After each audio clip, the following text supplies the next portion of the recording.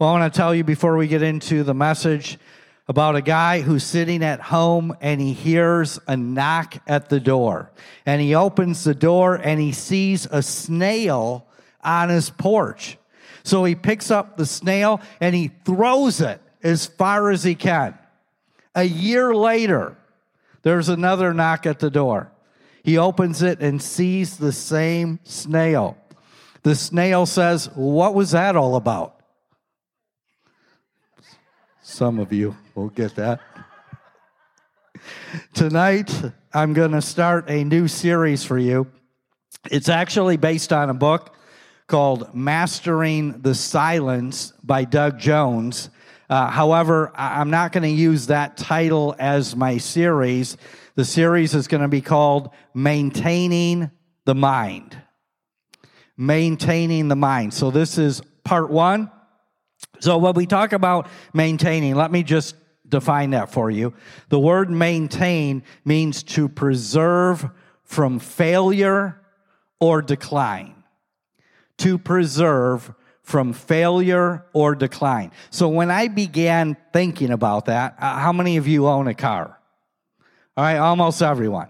So when you buy a car, whether it's brand new, whether it's a used car, there's a maintenance schedule that comes with it, especially if you buy a new one. They want to make sure whether 5,000, 6,000 miles, you bring it in for an oil change. After so many miles, you have to change the tires. Then there's a tune-up. And you take your car to a service station, and they do this work for you. Why are they doing that? To properly maintain it so that your car remains healthy from failure or decline. If you don't change the oil on a regular basis, dirt gets in there, the engine gets corroded, and it's not a good thing. Your engine eventually blows up. How do I know that? Because I did that. I used to have a car that leaked oil all the time, and you just forget about it, and all of a sudden you start hearing this clankety clank, and the next thing you know, your car stops on the side of the road, and it's not a good thing. So I was thinking about that with a car, and then I thought, do we have a maintenance schedule for our mind? Think about that for a minute. Do you have to do things, or are there things we could do to prevent our mind from failing or declining? And what is the result of not properly maintaining your mind? Let me give you a statement, and then we'll look at this.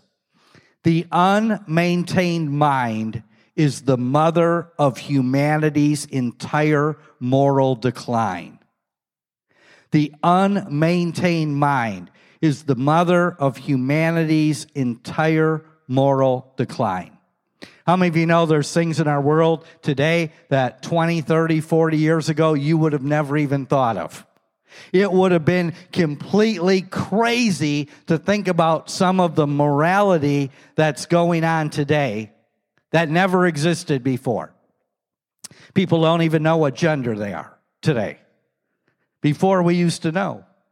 My daughter actually sent me an article. I thought she was kidding. I thought this can't possibly be true.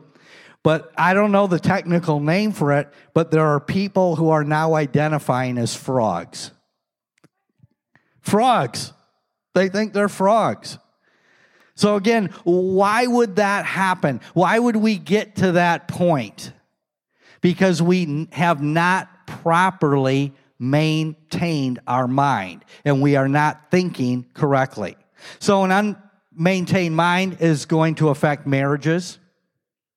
It's going to lead teenagers into a life of rebellion against their parents, against authority. It's going to cause a life for people of depression, hopelessness, and despair. So with that said, we can see how important it is to maintain our mind. Turn tonight to Romans 12, and let's look at verse 2. Romans 12. If you actually have your Bible, it's good to open it up and find the verse. We like you to follow along, those of you watching at home, because we want you to see that we're preaching from the Word. In Romans 12:2, it says, "And do not be conformed to this world, But be transformed by the renewing of your mind, that you may prove what is that good and acceptable and perfect will of God. Now, I have preached on this verse hundreds and hundreds of times, and there's a lot of direction that we can go with this. I could probably spend the entire service just on this verse.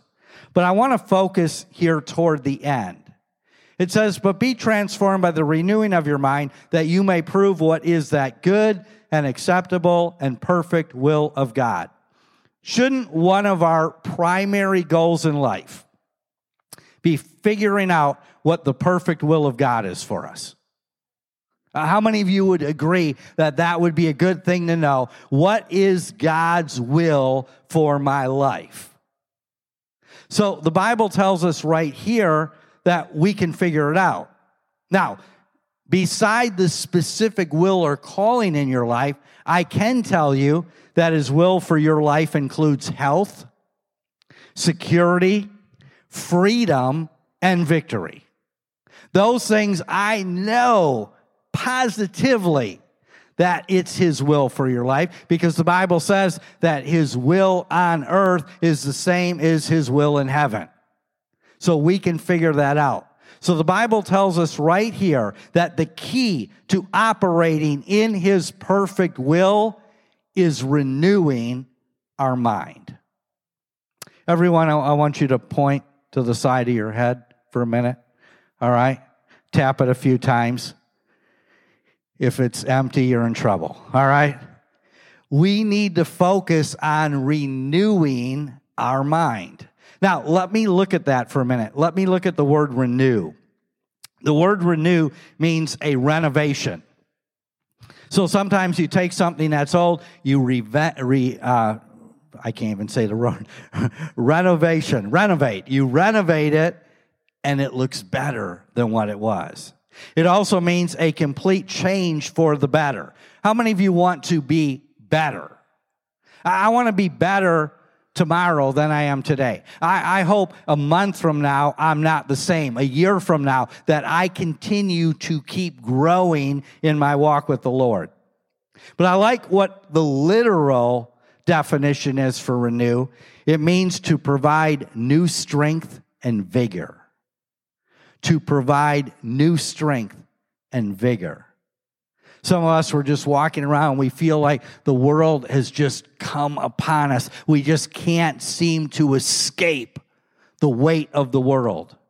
But the Bible says when we renew our mind, it provides new strength and vigor because it changes the way we look at things.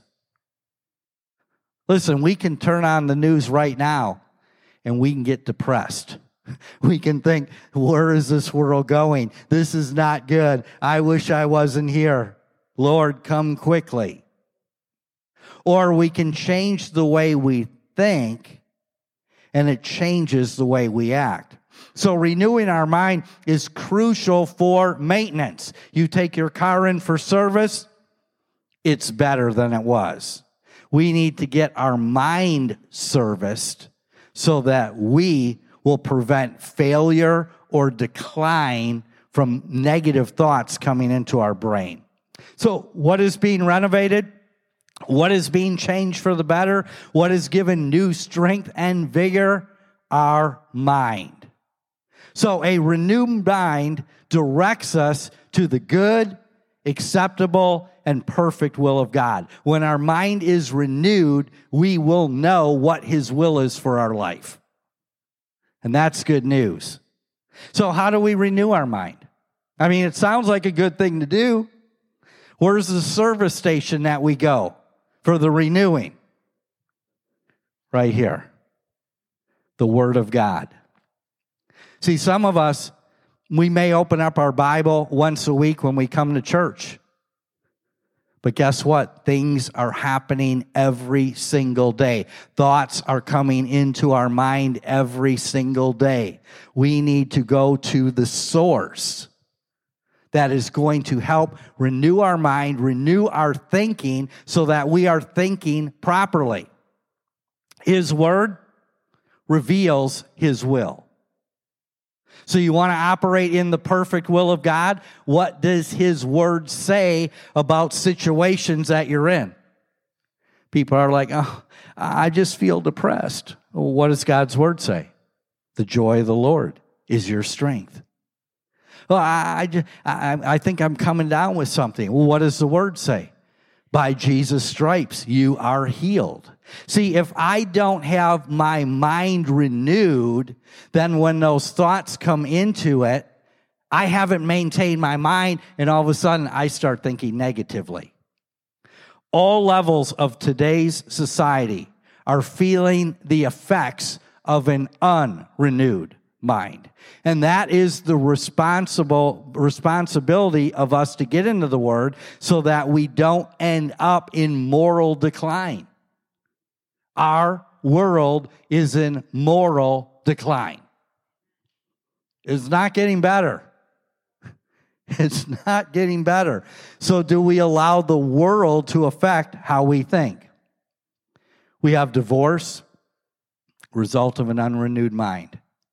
Rebellion, depression, sexual immorality, drugs, alcohol. These are all consequences to thoughts acted upon with an unrenewed mind. Because if we knew what the Word of God said, we wouldn't be in a divorce situation. If we knew what the Word of God said, we wouldn't be in a depressed situation. If we knew what the Word of God said, we wouldn't be a drug addict or an alcoholic. We start making choices that go against the Word of God. It's all a result of not properly maintaining the mind. Now, I'm going to tell you something. It might sound a little sad at first, but there is good news. As long as you are alive on the earth, until Jesus returns, you will experience a constant battle in your mind.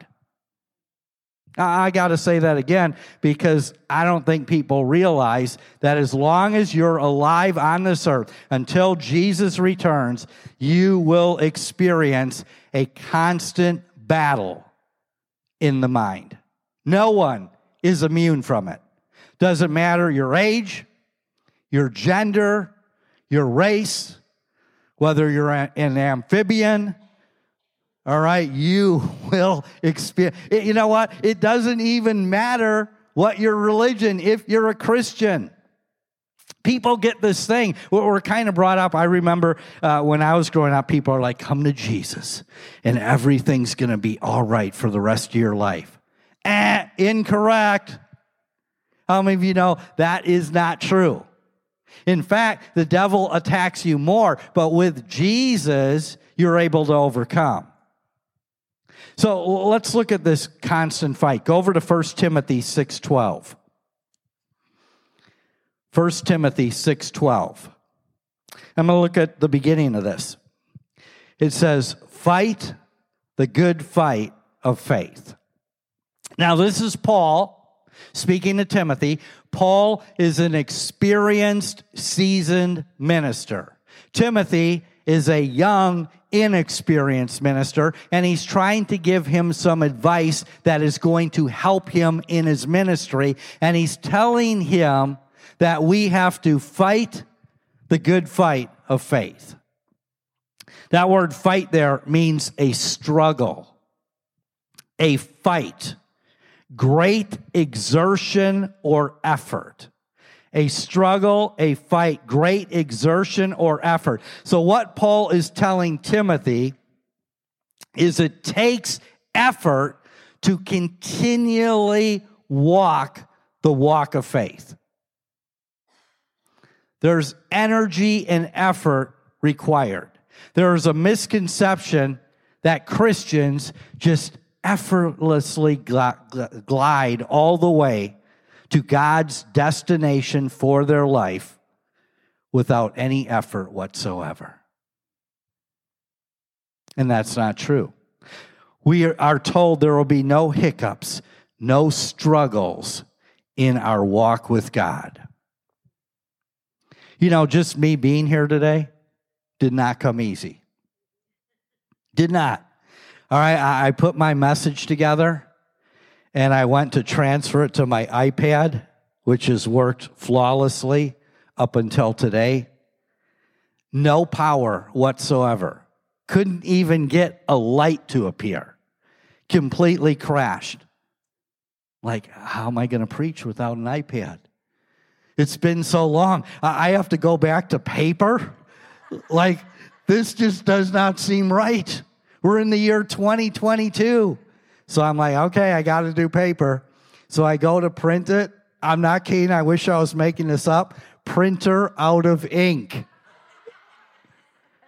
I'm like, Lord, I'm trying to prepare the message for you. Whoa, what's going on? So I had to get more ink, put it in there, get in the car.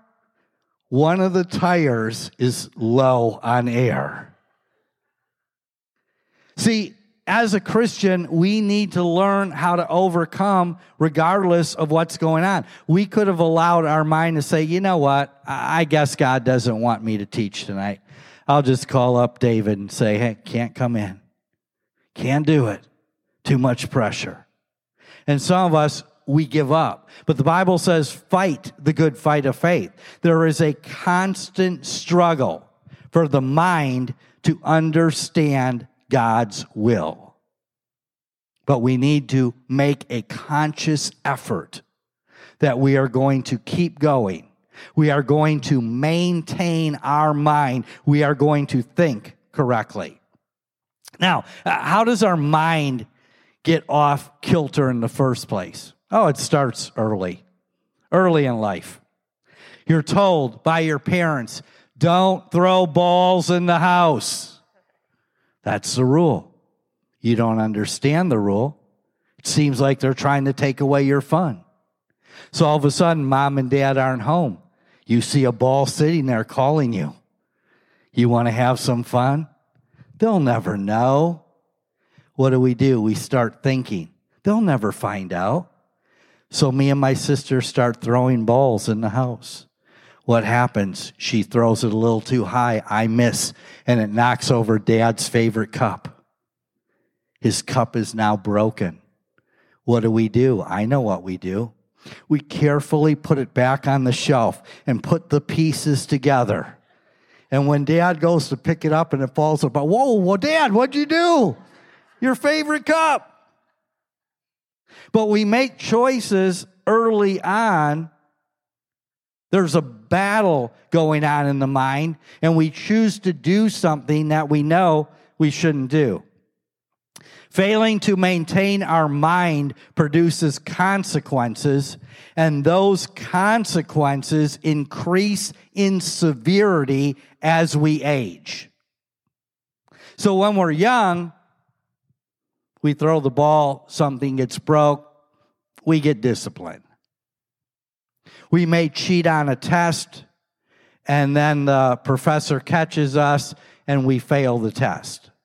But as we get older and we play outside the lines, we may end up in jail or in prison. So we've got to maintain our mind according to the Word of God. As an adult, failure to maintain your mind can produce hatred. Now, I don't know about you, but I have never seen the degree of hatred that exists in our world today than any other time. Hatred toward civil authorities, hatred toward employers, hatred toward spouse. I mean, it used to be, oh, you're Republican, you're Democrat. Okay, great. High five. We go out to eat. Oh, now if someone's not your political power, I can't even talk to you. You're like the scum of the earth. How dare you? What's wrong with you? And all of a sudden, hatred destroys relationships. And it will eventually separate us from one another to the point where if you go to a different church, we can't communicate. I love the name of this church. It's Church United, not Church Hatred. Just in case you didn't know. Church United. We unite together. We may not always agree on everything, but we're not going to have an unrenewed mind and allow hatred. You know what happens? Hatred begins as a seed. Someone does something you don't like, and at first you think it's no big thing. Your spouse does something you don't like, and that seed is planted. And over time, it begins to grow and grow and grow to the point where all of a sudden, they're making toast for you, because as a man, you don't know how to make your own toast. And they burn the bread, and it's like, well, what is this? You're burning my bread? That's it. We're getting a divorce. Now, how does burned bread produce a divorce? It's not the bread. It's the little things that have been mounting up over and over and over again, and you've allowed those thoughts not to adhere to the Word of God. Go to Philippians 4:7. Philippians 4:7 says this, and the peace, everyone say peace, and the peace of God, which surpasses all understanding, will guard your hearts and minds through Christ Jesus. Notice it says peace, not hatred, will guard your mind. The peace of God, not the hatred. People think God's some mean old man up in heaven just waiting for you to make a mistake so he can whack you over the head with a stick. No, he loves you. Even when you mess up, he loves you. The Bible says peace will guard your mind. That word peace, oh, I love this definition. It means to protect by a military guard. To protect by a military guard. Imagine if you had a military guard following you everywhere you go. Someone gets out of line, someone cuts you off in traffic. He takes care of them. Oh, we have our angels. Similar. But it also means this, to prevent a hostile invasion. So the word guard means to prevent a hostile invasion. What is happening when a negative thought comes into your mind? It is a hostile invasion, because the Bible says you are to have the mind of Christ.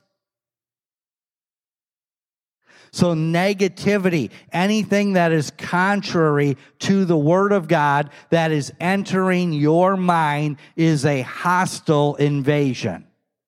And if I allow myself to operate or stay in peace, then I will not allow those negative thoughts, those hostile invasions to come into my mind and produce hatred towards someone. Failure to maintain our minds reduces the quality of life that God intended for His children. If you are not experiencing the quality of life that the Bible says that you should have, then there's some thoughts in your mind that need to be renewed. Let me read this statement to you. Thoughts lead on to purposes. Purposes go forth in action. Actions form habits. Habits decide character, and character fixes our destiny. I'll say that again. Thoughts lead on to purposes. Purposes go forth in action. Actions form habits. Habits decide character, and character fixes our destiny. So your thoughts will eventually determine where you end up in life. Let's look at one last scripture. Go over to Matthew 5:27 and 28. Matthew 5:27 and 28. I remember the first time I heard this as a kid. It kind of shocked me. Jesus speaking, "You have heard that it was said to those of old, 'You shall not commit adultery.'" Now, I knew that as a kid. Most people know you should not commit adultery, although that's standard today. We don't call it adultery today anymore. No, it's an extracurricular activity. Makes it sound so much nicer. But Jesus said, but I say to you, whoever looks at a woman to lust for her has already committed adultery within his heart. I was shocked when I read that as a teenager. I'm like, oh my gosh, I am in trouble. Mom, I've been doing a lot of extracurricular activity. Hasn't produced any six-pack abs for me, but... So here's the thing. When you read that, deterioration of a marriage begins with failure to maintain proper thoughts that come into the mind. Actually, they say adultery has become one of the primary causes of divorce. Now, when you read that, how could Jesus say that? I mean, I didn't even commit the act. And you're saying just because I've thought about it, I've already committed adultery? I mean, come on, that doesn't seem fair. What is he trying to get from that verse? That sin begins in the mind. Sin begins in the mind. There is no adultery without thinking about it first.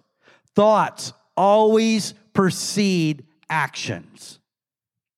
So long before anger, a temper, or selfishness is manifested, thoughts begin and they were allowed to remain and grow and eventually produce negativity in our life.